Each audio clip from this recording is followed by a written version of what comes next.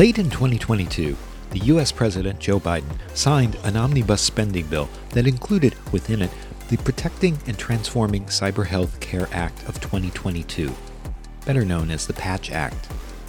What this act does, among other things, is codify into law basic cybersecurity necessary throughout the lifetime of a medical device. You would think that would be a given, but it hasn't been the case. In the United States, we have had the Health Insurance Portability and Accountability Act, better known as HIPAA, since 1996. It doesn't really cover tech. It allows you to protect and move your health information from one insurance carrier to another. Since the U.S. doesn't have a national health care plan, HIPAA was designed so that patients could receive continuing care as they change plans, change doctors, even employers. It did not, however, define the security of the medical devices being used for this. The tech, then, came in another form of legislation, the Health Information Technology for Economic and Clinical Health, or HITECH Act of 2009. It was designed for the technology that would digitize health records in the U.S. to help comply with HIPAA. It began to define some of the criteria that electronic medical records and other devices would use before receiving FDA approval. Unfortunately, like HIPAA before it, HITECH was also inadequate and also misunderstood within the health delivery organizations. It really didn't extend beyond, say, the accounting systems. What about medical devices themselves?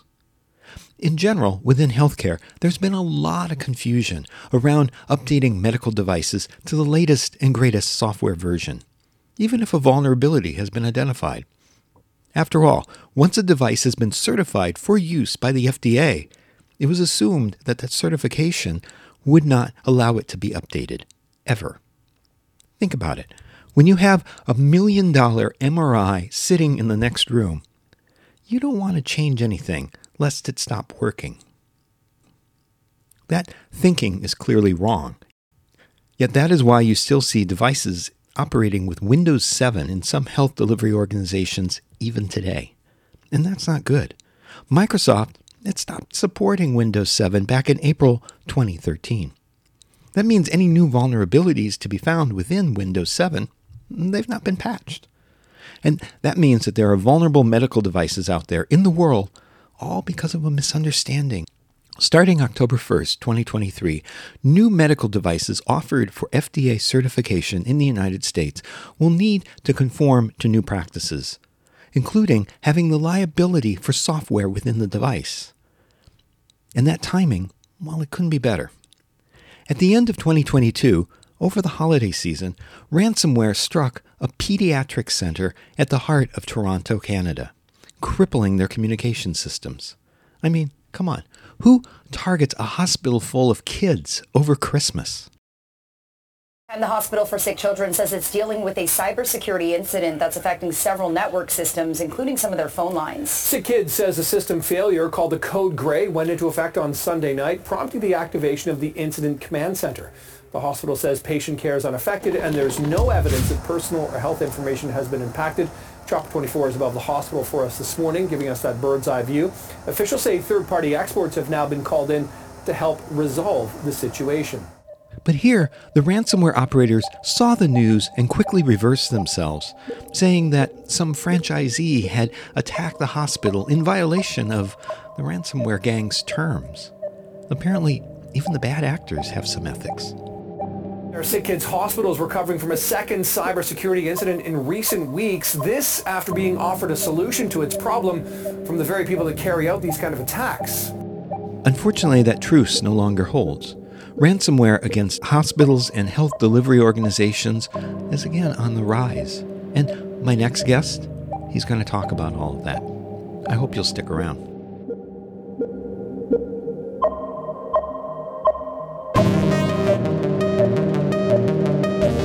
Welcome to The Hacker Mind, an original podcast from the makers of Mayhem Security. It's about challenging our expectations about the people who hack for a living. I'm Robert Vamosi, and in this episode, I'm discussing the rise in attacks against health delivery organizations and medical devices themselves, and what IT departments can do to defend themselves.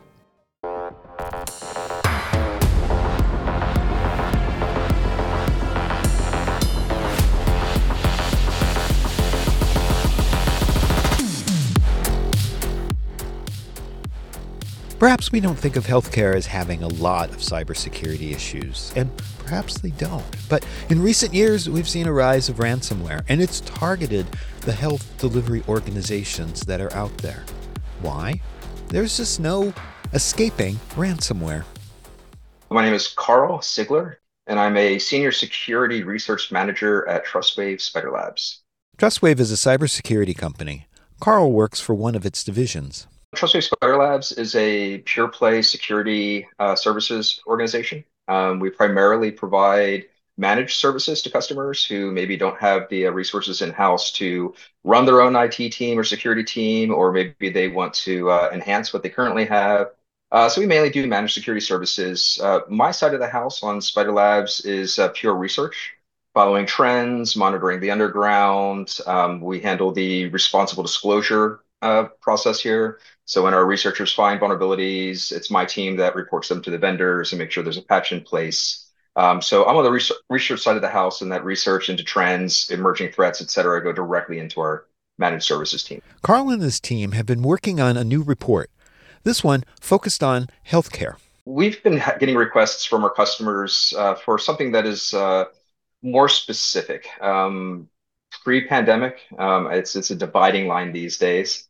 We had a global security report that was released yearly, and it would basically package up the previous year's trends. A lot of security organizations do this. It's still a common practice. We found it really had just diminishing returns based on the investment of time that we put into it and the value that we think it provided our customers and the community in general. Just really wasn't worth it. We wanted to do something that was a little bit more fine-tuned, more agile, and more specific than those general broad brush reports. So we've been focusing on quarterly threat reports instead of yearly threat reports. And we've been focusing on very specific topics. Starting with this healthcare report and then moving forward, we're going to be doing a lot of industry vertical reports, things that are specific to what we've seen for specific industries that we work with as customers. And this one coming out is the healthcare one. Ransomware attacking hospitals? That's not new. It goes back to WannaCry, which seemed more like an accident, yet nonetheless, it did cripple the healthcare system in the United Kingdom. Here's the BBC News interviewing then Home Secretary Amber Rudd. We're working very hard to make sure that we help the NHS put their systems back in order, and so far we've had reassurance from them that no patient data has been compromised. The National Cyber Security Centre is working with them to end the disruption, to contain it, and to make sure that we learn lessons from it.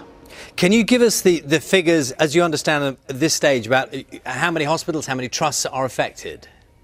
Well, we understand that 45 have been affected out of several hundred, and most of them are being very cautious about this. Some of them are making changes, some of them aren't. Some of them are managing to carry on with their daily work despite these difficulties.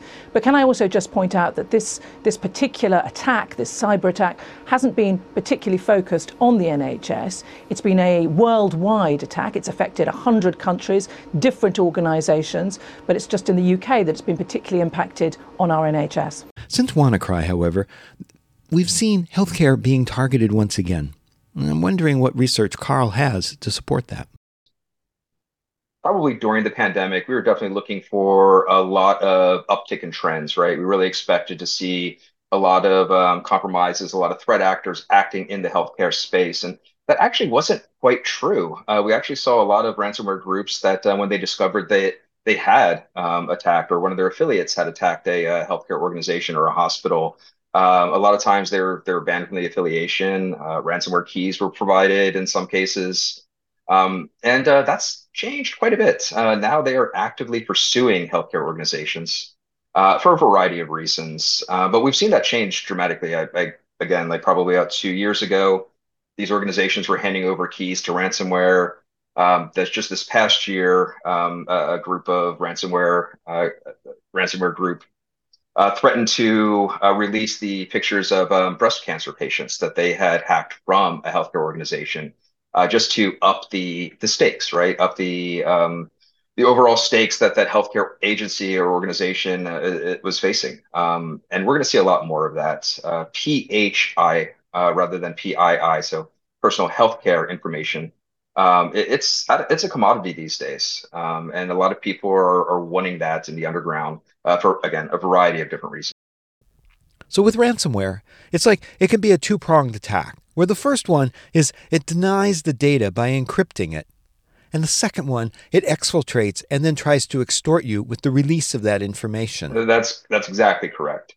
And they've only added that second sort of stage relatively recently. It used to be that just locking down your primary information, your most valuable databases, your customer databases, your employee databases, that would be enough to compel organizations to pay the ransom. These days, organizations are getting a lot better at protecting themselves against ransomware. Good backups, segmented backups, so you can restore data if it does get encrypted. And they started adding that second stage just to, hedge their bets and make sure that even if the ransomware itself wasn't compelling enough, the idea that they've exfiltrated important information that is going to ruin your reputation and possibly open you up to legal concerns, that will compel organizations into paying the ransom. So that two-pronged approach, it's been profitable for these threat actors. So I expect to see more of it in the coming years. So the report states that roughly 24% of all ransomware in 2022 was healthcare related. I'm surprised, since we've gone from a period in COVID where ransomware operators were not attacking healthcare and almost apologizing when it did happen, to now just give me the money. Yeah, nobody said that threat actors had a lot of morals or ethics, and maybe that was just a little good-hearted move for 6 or 7 months there, and now they're back at the money. They're back at the money game. Um, it's unfortunate, but I think we'll see an increasing trend that way. I think the only thing that really helps prevent that are organizations that have good best practices in place, proper segmentation, and access controls that will prevent exfiltration of data, or at least you'll get audited, you'll have auditing in place and be notified when confidential data is being exfiltrated. So just being able to stop the exfiltration process may be able to stop that second stage of these attacks. But again, it's difficult, and these organizations tend to be very, very large. And what we used to consider just the hard perimeter is now very desperate or disparate and across a lot of different geographies and homes and you name it. It's all over the place.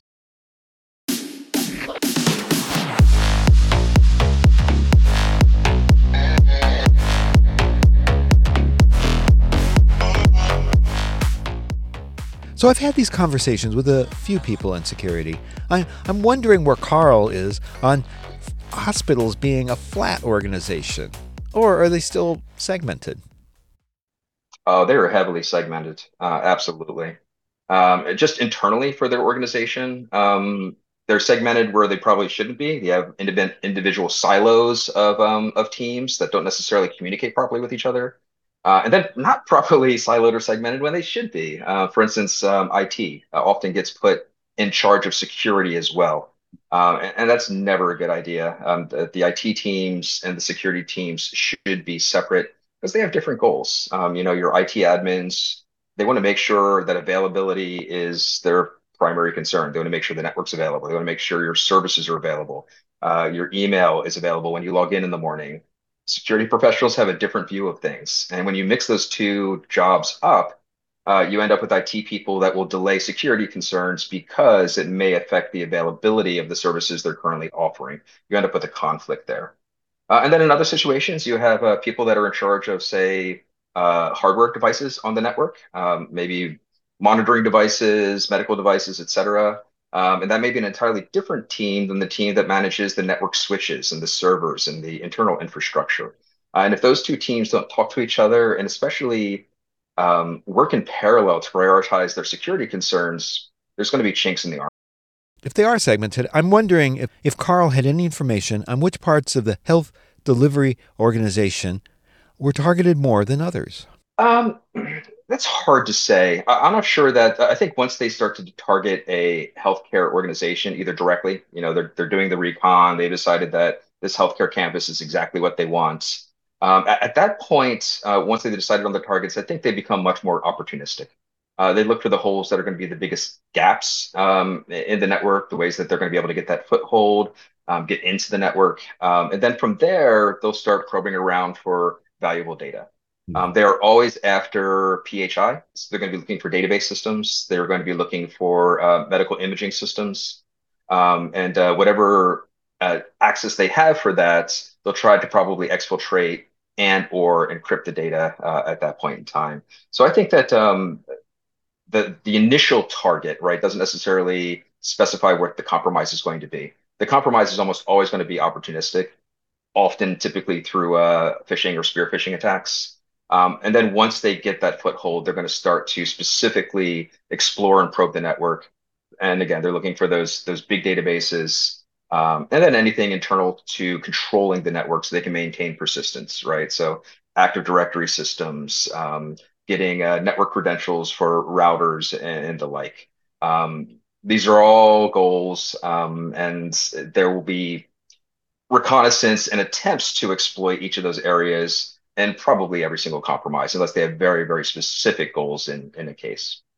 So, with these ransomware groups, are there some that are focused on health delivery organizations? That's a good question. I think we've seen some of them focus a little bit on healthcare specifically. I'm thinking of, I mean, Clop was all over the place with MoveIt.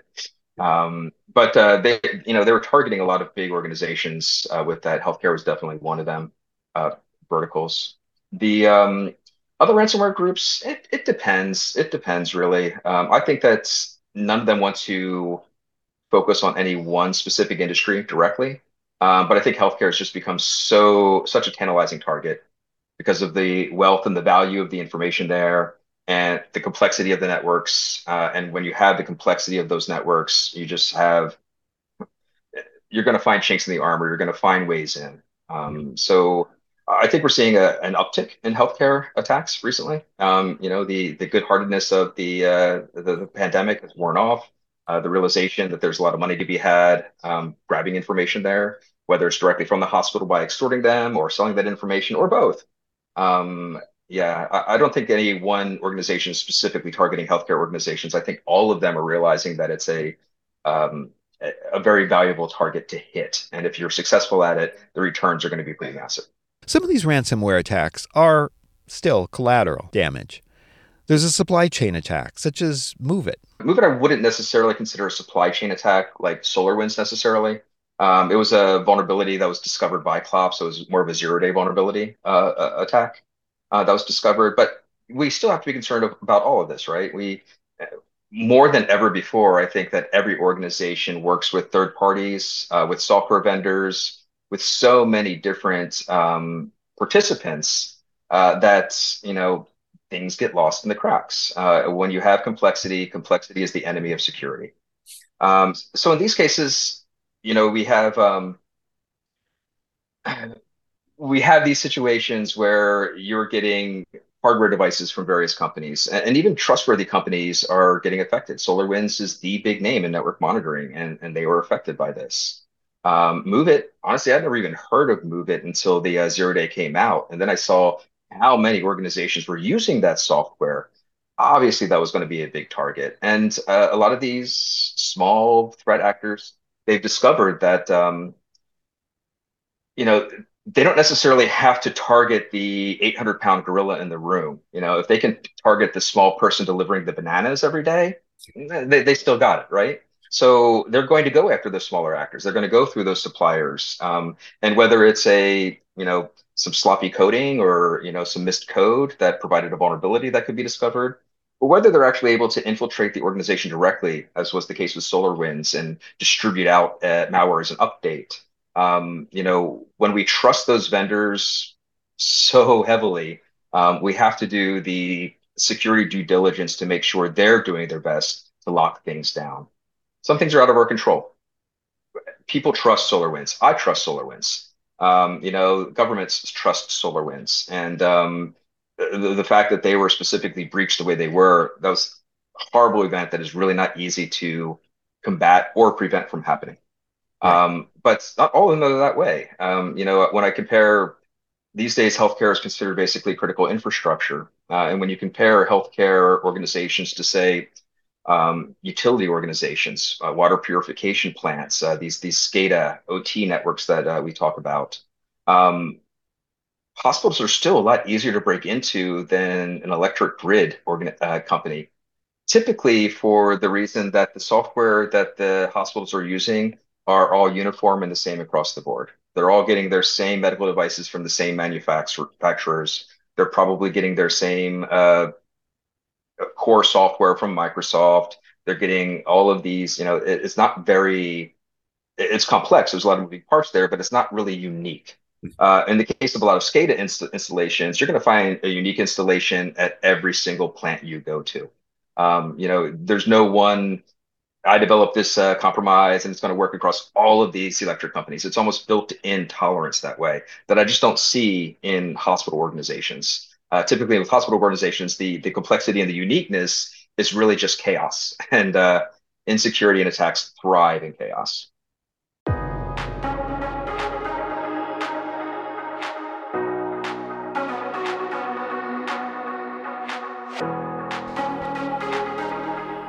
So we touched a little bit on hardware. A lot of health delivery organizations share the same pieces of hardware because it's the only medical imaging device that's available for that particular niche need. And then there's the software breach.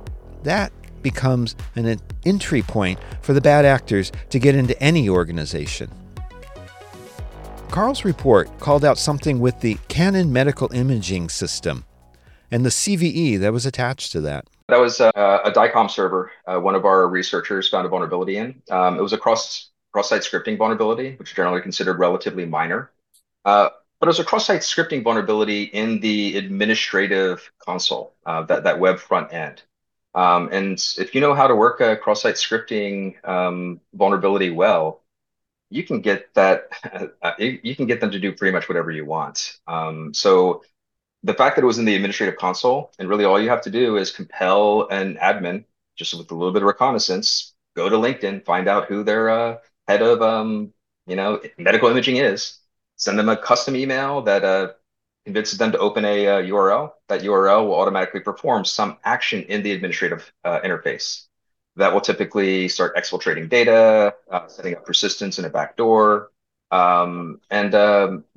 these DICOM servers tend to be publicly exposed as well. So that standard is available specifically for exchanging medical imaging information, MRIs, and the like. So yeah, we were focusing on DICOM a bit. We found that vulnerability. The Canon Vitrio was really great at working with us and patching it, something that sometimes we don't see from these vendors when we're working with them from a responsible disclosure process.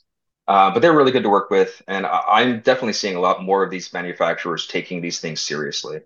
When we look back, probably like maybe 2015, 2016, there were all those vulnerabilities in infusion pumps, insulin pumps, IV pumps, and the like. In 2011, I was at Black Hat when Jay Radcliffe presented his research on his own insulin pump.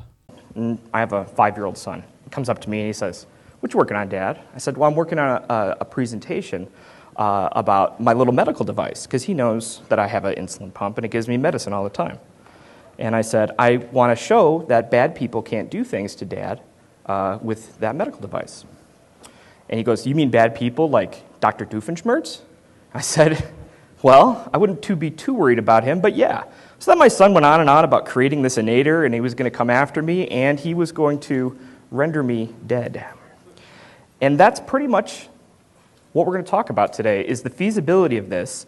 And at the end, I'm going to be doing a demonstration that shows that I can turn off insulin pumps remotely, or a particular insulin pump remotely. What Jay and other researchers, such as Barnaby Jack, found was that insulin pumps were basically wide open to attack, mostly through internet connectivity.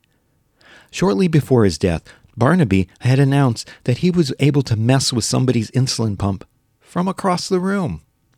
Here's Barnaby on Bloomberg TV. I picked insulin pumps mostly just because of the ease of actually acquiring them. We're planning on looking at pacemakers and various other implantable devices, but unfortunately it's a little tough to just be able to pick up a pacemaker on the street. So, Barnaby, take me through how this all works. Okay, so there's actually a vulnerability in these devices.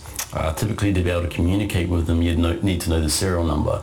I have a vulnerability which will let me acquire the serial number from any of these insulin pumps within a 100-meter range. Whoa, 800 meters? That's far. Someone in a crowd of people could have their pump jacked, and they would have no idea who was responsible.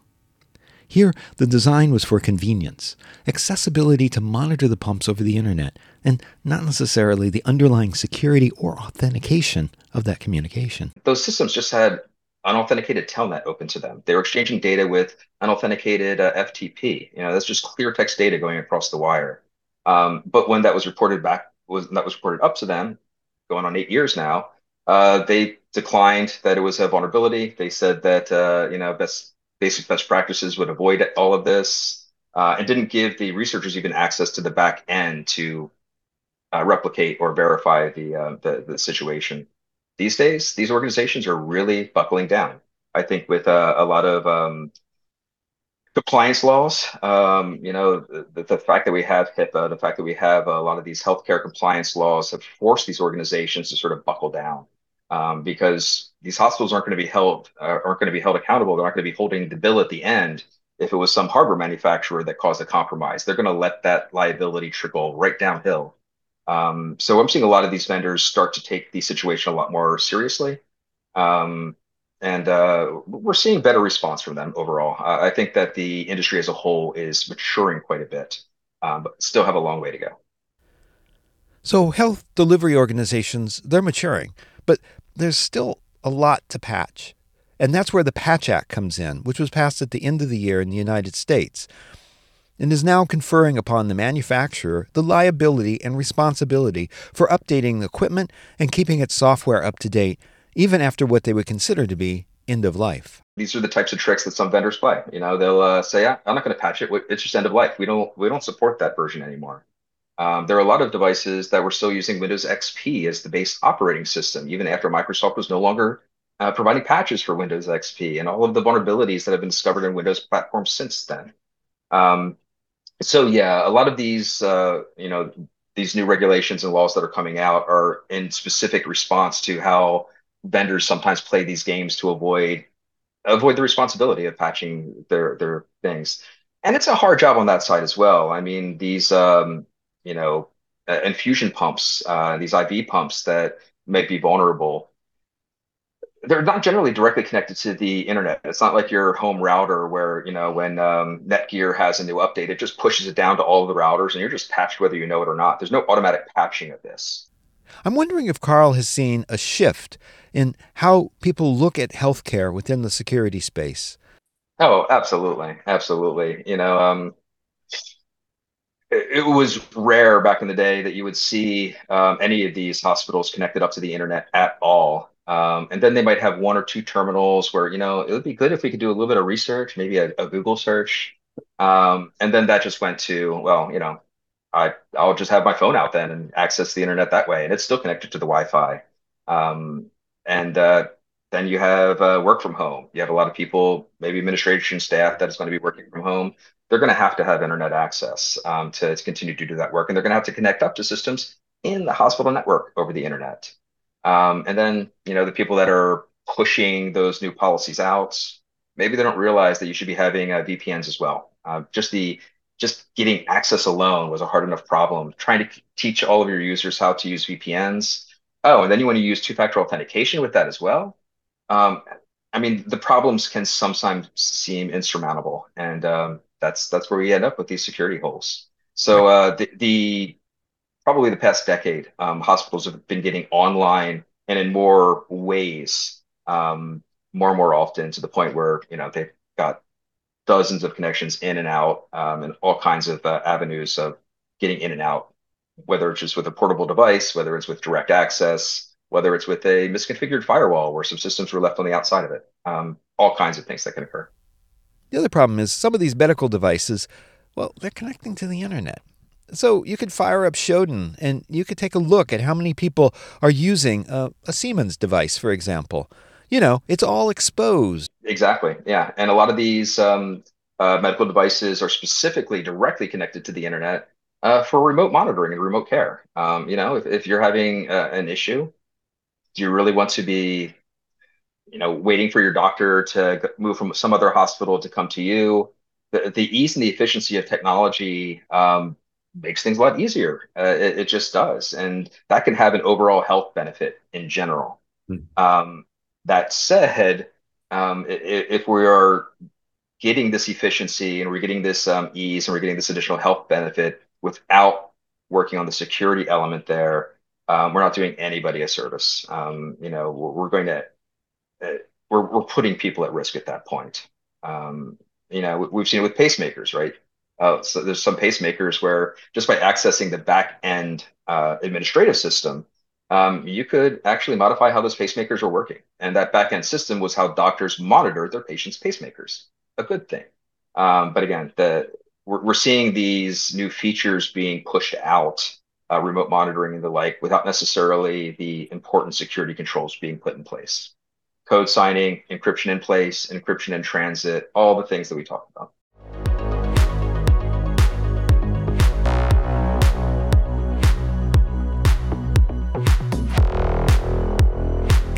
So we've talked about the devices. What about the software? What can a health delivery organization do? It almost seems insurmountable given all the moving parts and pieces that are making up the problem. It's a very difficult problem, which is why, a lot of generic advice is just that, generic. And a lot of people will just say, oh, yeah, okay, well, can't really apply to us. Yeah, you have to start someplace, right? I think that probably just deciding that security is an issue, or maybe finding the security board that you've already set up a couple of years ago because you decided security was an issue.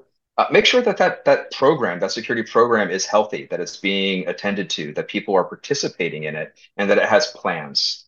All the basic best practices still stand. Find out what your inventory is, what are on your networks. After that, you can decide what of that inventory is most valuable to you and start working at risk reduction from the top down, from the most valued systems to the lowest systems.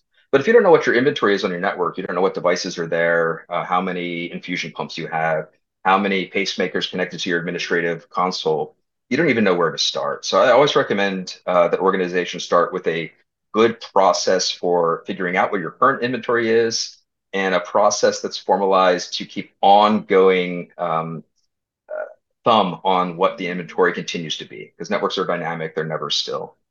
From there, you can pretty much start to carve what your threat posture looks like. Once you know what you have, what data you are storing, what's most valuable to you, what may be most valuable for attackers targeting you, then you can start putting security controls in place. So I asked Carl if he thought there might be a shortage of security professionals in health delivery organizations. Definitely. And I think there's a shortage of security people everywhere. There are a lot of a younger generation coming up, and I love to see what these kids are doing. I call them kids; they're in their freaking 20s now.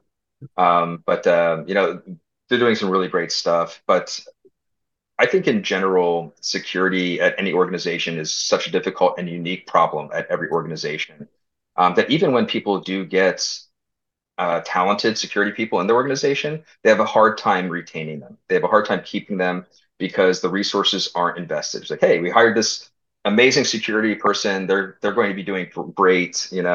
She's got 20 years in the industry and she's going to lock everything down. That the joke back in the day was that what is a security team of one? It's a scapegoat. So they're hiring this person. They're providing, like, look at how serious we're taking security now. But then that person gets no resources, gets no budget, gets no team to work with, gets no direct contact with board or administrators, or even how the business model is set up for that specific organization. So I think there is definitely a talent gap. We definitely need a lot more people in the security industry. But I think there are a lot of really great security people out there that are just getting burned out because they just aren't being listened to. I'm still giving a lot of the same advice that I was giving in the 90s. And we'll probably be giving that same advice in another 10 years out.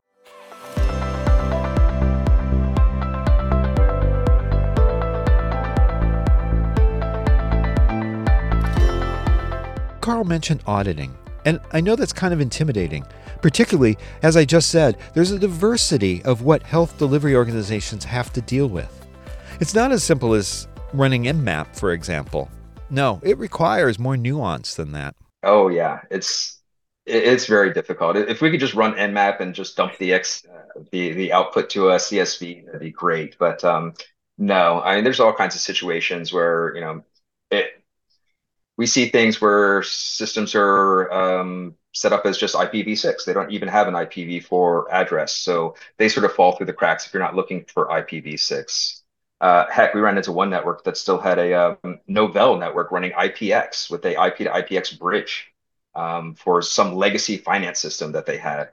So finding these systems can be very difficult. You have to talk to people. You can't just run an automatic scan. It can be extremely difficult to get that, which is why a lot of people don't maintain a proper inventory. But once you figure out how to do it for your organization, write it in stone and keep it up, because starting over from scratch again is just, it's a no-win situation. And sometimes, just to make it a winnable position, some audits begin to exclude things that shouldn't be excluded. So the hospitals actually have to take the proactive measure of figuring out what they have. Inventory itself is a hard issue.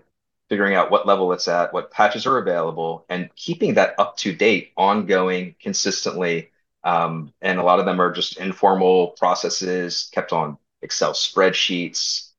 It gets lost when you have that type of situation. I think it might have been Juniper recently did a scan of about 200,000 medical devices as part of some research that they were doing, and discovered that 75% of them did not have patches installed that were already available.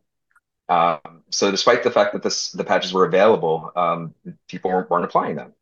We see that regularly in networks. But when you're talking about medical devices and when you're talking about healthcare networks, there's so many things that people don't think about. They're change adverse because there are compliance laws that they have to work with. They can't take the chance of blue screening a system because a patch was faulty. So they have to test those patches out first before they can put it on the system, because there's lives at stake here. So they will not make any changes unless they absolutely have to.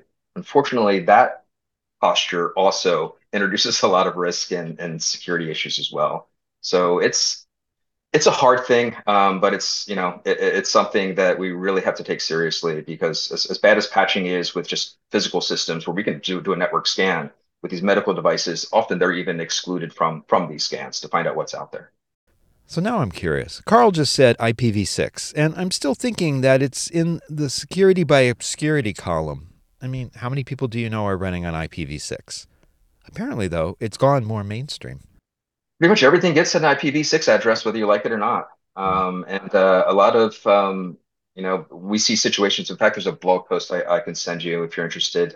We actually talked about this from our red team pen test side, because they see this all the time.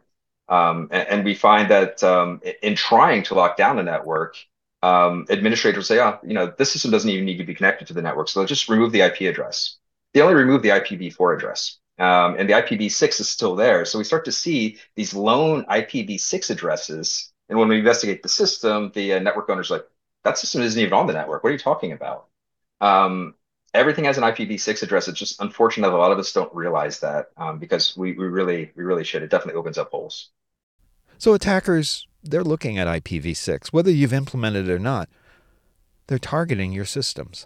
You better believe it. Absolutely. They know about those holes. They know about those gaps. And if they see anything a little bit unique, one-off IPv6 is definitely better than 8,000 or 800 IPv4s. Something interesting is going on there. That's definite red flag. A lot of this information is not healthcare specific. Obviously, your hospitality industry isn't going to have any infusion pumps, hopefully.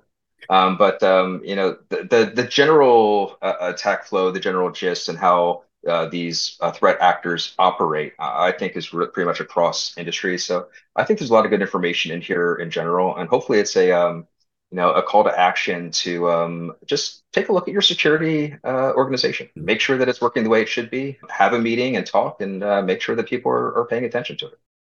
I'd like to thank Carl Siegler for coming on and talking about ransomware against health delivery organizations and about hacking healthcare devices themselves. This is an important topic and one that doesn't always get mentioned in the security community. And yet, we need healthcare. It's a critical infrastructure. So paying more attention and doing more research, all of this is good. Hey, if you enjoy this podcast, tell a friend. I bet there are others who like commercial-free narrative InfoSec podcasts. I have so many stories about hackers who are making a positive difference in the world. And be sure to check out Error Code, my new podcast that focuses on IoT and embedded security. Error Code is available now wherever you get your podcasts. Let's keep this conversation going. DM me at Robert Vamosi at infosec.exchange on Mastodon or at Robert Vamosi on Twitter. And tell me what you like and even what you don't. The Hacker Mind is brought to you commercial-free by For All Secure, makers of Mayhem Security, an application software testing solution for applications and APIs. Learn more about Mayhem at mayhem.security. For The Hacker Mind, I'm Robert Vamosi.